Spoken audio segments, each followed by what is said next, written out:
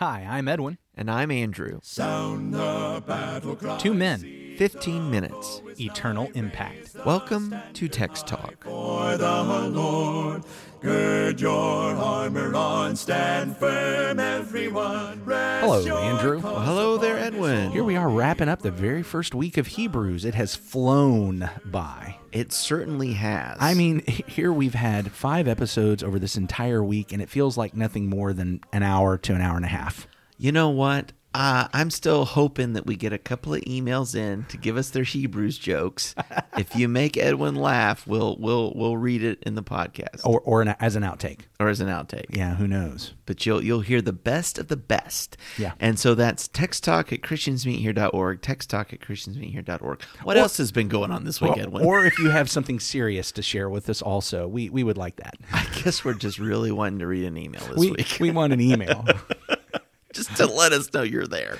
Well, what else is going on this week is that on Sunday, we will be continuing our congregational worship Sunday's and word. Mother's Day. Oh, yeah. Sorry. Sunday is Sorry, Mother's just had to Day. say that out loud. Sunday is Mother's Day. Okay. Let's remember that also. And what else is going on this week, Edwin? It is also the Lord's Day. Okay, yes. And the congregation will be meeting and worshiping on Sunday morning, and we'll have our classes for all ages. If you're here in the Tampa area, we are having a class that's going through Hebrews to discuss this, reading it and remembering some of the things that we talk about here and that our congregation is getting from reading it together every day of the week. Love for you to be a part of that Sunday night at 5 o'clock. And to that end, we just started a new quarter of Bible classes, Yeah. so it's a great time to come out because that's the best time. Get in at the beginning of a class. It's a new time. Everything is just starting. So, all right, let's go ahead and read Hebrews chapter 1 again. All right. We kind of got in a habit this week. It's almost reminding me of the Psalms where we just read some different translations of the whole chapter. So I figured let's do that again today. When you have shorter chapters, it's easier to do. So I've got the NIV here to read Hebrews chapter 1 from the New International Version. Hebrews 1. In the past, God spoke to our ancestors through the prophets at many times and in various ways. But in these last days, he has spoken to us by his Son, whom he appointed heir of all things, and through whom also he made the universe. The Son is the radiance of God's glory and the exact representation of his being, sustaining all things by his powerful word. After he had provided purification for sins, he sat down at the right hand of the Majesty in heaven. So he became as much superior to the angels as the name he has inherited is superior to theirs. For which of the angels did God ever say, "You are my son, today I have become your father"? Or again, "I will be his father, and he will be my son"? And again, when God brings his firstborn into the world, he says, "Let all God's angels worship him." And speaking of the angels, he says, "He makes his angels spirits, and his servants flames of fire." But about the Son, he says, "Your throne, O God, will last forever and ever. A scepter of justice will be the scepter of your kingdom. You have loved righteousness and hated wickedness. Therefore God, your God, has set you above your companions by anointing you with the oil of joy." He also says, in the beginning, "Lord, you laid the foundations of the earth, and the heavens are the work of your hands. They will perish, but you will remain. They will wear out like a garment. You will roll them up like a robe. Like a garment they will be changed, but you remain the same, and your years will never end." To which of the angels did God ever say, "Sit at my right hand until I make your enemies a footstool for your feet"? Are not all angels ministering spirits sent to serve those who will inherit salvation? Yesterday, as we were talking about Jesus being creator, it really hit me from that standpoint of remembering who Jesus is, even while he was in the world. And so I got kind of excited and caught up in talking about that.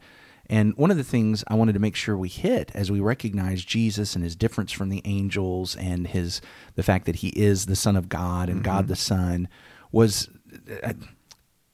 this idea that with Creator, he is also the judge. Oh, in the sense that what we find in this one psalm that is attributed, or the Hebrew writer is saying is about Jesus. You, Lord, laid the foundation of the earth in the beginning. The heavens are the works of your hand. They will perish, but you remain. Yeah. They will all wear out like a garment, like a robe. You will roll them up. Like a garment, they will be changed. But you are the same, and your years will have no end. Yeah. Understand that Jesus, as creator, he is also judge. And what he has brought into existence, he can take out of existence. Okay. And that is what's going to happen sometime. And that another reason why we need to give our allegiance and our fealty to Jesus, putting our faith and our trust in him, honoring, glorifying him, living for him. He is the king. He is the ruler. He is the creator. He is the judge. And there's going to come the day when he takes all of this and he rolls it up like a garment and he changes it. Yeah, I mean, that's spoken to in 2 Peter chapter 3, right? When we were talking about how it's by this word that there's creation. Oh, yeah. But it's also spoken to in 2 Peter 3 that by his word there will be an incredible uncreation. In 2 Peter chapter 3 and verse 5, for this they willfully forget that by the word of God the heavens were of old, and the earth standing out of water and in the water, by which the world that then existed perished, being flooded with water. But the heavens and the earth, which are now preserved by the same word, are reserved for fire until the day of judgment and perdition of the ungodly. So the word of God brought the world into existence. Yes. And the word is pointing to a destruction that is going to come, which the lynch between those, the hinge between those is actually at the beginning of Hebrews 1, where it talks about the fact that this universe is upheld by the word of his power. Yep. Once that word that is upholding the universe is removed, then what is left is the fact that the word is preserving it for judgment and destruction.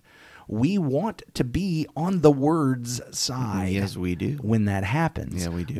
We don't want to get caught up in the worship of angels. We don't want to misunderstand who really is God, who really is the king, who really is the sovereign ruler and Lord of the universe. We want to follow Jesus.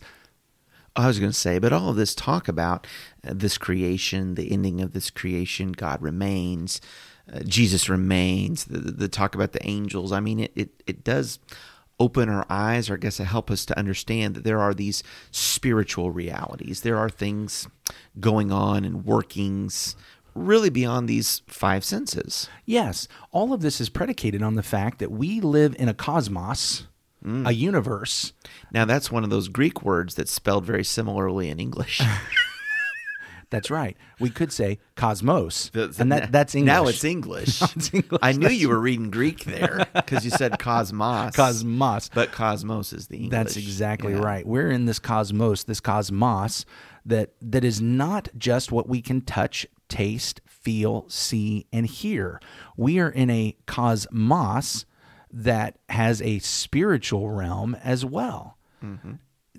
It's not just the laws of gravity and inertia and Newton's physical laws. It's the laws of thermodynamics. There are spiritual laws that govern our universe that we need to grasp. And I'm glad you brought this up, because the very last verse of this chapter actually gives me a great deal of comfort, even though I don't fully understand it. Yeah. Because what it points out as it's talking about the angels, are they not all ministering spirits sent out to serve for the sake of those who are to inherit salvation?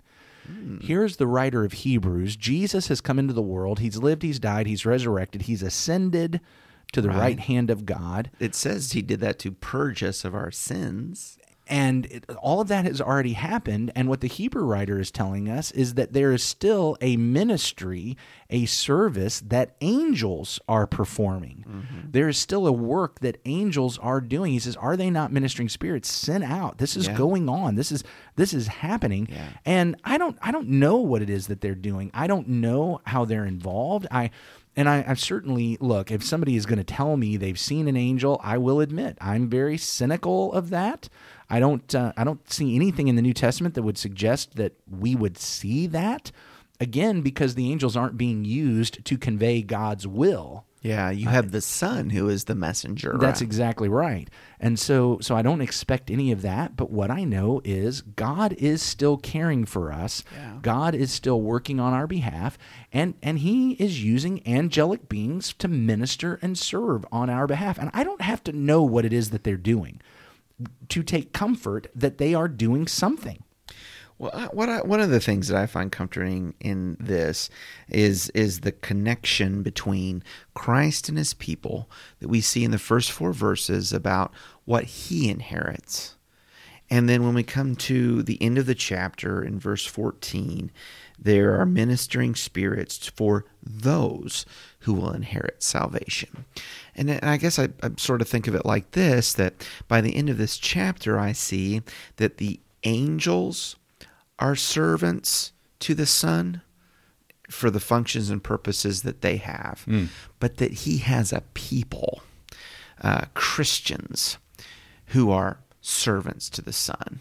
And we are looking forward to an incredible inheritance, and that of salvation.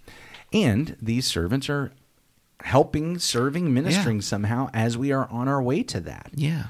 There is an entire realm that we don't see, and we won't see, and we don't know what's going on there, but it is going on. It is there. Every once in a while throughout Scripture, the veil is taken back. Mm-hmm. I think all the way back in 2 Kings chapter 6, when Elisha the prophet is being hunted down by the king of Syria because Elisha keeps telling him where the king of Syria is going to be. Right. He sends all of these horses and chariots. And in 2 Kings chapter 6 and verse 15, Elisha's servant arises and he looks out down the hill and he sees all these horses and chariots, and he's crying out to Elisha, "What are we going to do? What are we going to do?"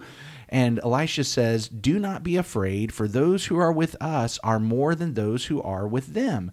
Then Elisha prayed and said, "O Lord, please open his eyes that he may see." So the Lord opened the eyes of the young man, and he saw. And behold, the mountain was full of horses and chariots of fire all around Elisha. And when the Syrians came down against him, Elisha prayed to the Lord and said, "Please strike this people with blindness." So he struck them with blindness in accordance with the prayer of Elisha. Now there's a couple of things there. Yeah. Namely, that here is this angelic army. Mm-hmm. Elisha knew that he was there. I don't know that Elisha saw him. It may be that Elisha just knew they were there, and so prays because of his faith that God would open the eyes of the servant, and now the servant sees him. You know, the interesting thing is that now, having seen this army of angels, what I expect the next thing to be is the army of angels go and attack the army, and there's this big battle. But that's not what happens. No. Elisha prays that they will be struck blind. So something else happens, but we've got this army. Here's what I'm seeing. There's so much today that people look around. I mean, I know I get caught up in it, just thinking, well, the enemy is too great. The pushback is too hard. What's the point? I'm sometimes like this servant. What are we going to do? Yeah, just we're surrounded. We're surrounded, and look at all this sin and all the attack and all the enemies and all the success they seem to be having. And I need to, Lord, open my eyes. Not that I really expect him to show me the angelic army, but it's there. It's there. It's there. The battle is being fought and being waged. Yes, surrounded. The enemy is surrounded. We're not surrounded. They're surrounded. And God is going to make that work however it's going to work for his glory and for our salvation, and putting my trust that God has not left us alone, and just having that faith. What a powerful, powerful thing it is. It is, and not to disparage angels in any way. That's not what this has been about. It's about understanding the roles and the order that has Christ on top. Yes. Yeah. Yes. Well, it's been a good week. I look forward to the Lord's Day. Hope folks can come out with us, and we'll be here. Go to christiansmeethere.org to get directions and location and times. We'd love to see you. Send us an email, texttalk@christiansmeethere.org. We'd love to know what you're getting out of the text. And let's just go ahead and wrap up the week with a prayer, Andrew. Our great God and Father, thank you, Lord, for today. Thank you, Lord, Father, for a little bit of peeling the curtain back in your word. And even in Hebrews chapter 1, as we have contemplated some this week, the role and the glory of angels, and rightly accorded to them, Father, by your creation, but in order to magnify the greater glory of the Son, Jesus Christ, our Lord, and that they worship him and they serve him. And that is a very good and proper example for us to worship and serve the Lord always according to your purposes. Father, we are encouraged today that we are not alone, but you are for us, and you minister us in ways seen and unseen. But Father, we trust in your goodness in all of it, and so we walk by faith to bring glory to your name. In Jesus' name we pray. Amen. Amen. Thanks for talking about the text with us today. I'm Edwin Crozier, and I'd like to invite you to join the Christians who meet on Livingston Avenue in Lutz, Florida this Sunday for our Bible classes and worship. You can find out more at christiansmeethere.org.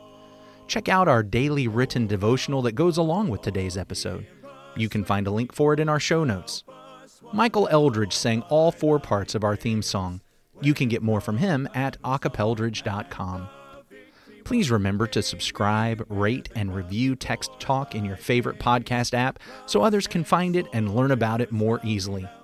Have a fantastic day. Steady, pass the word along. Onward, forward, shout aloud, Hosanna. Christ is captain of the mighty throne.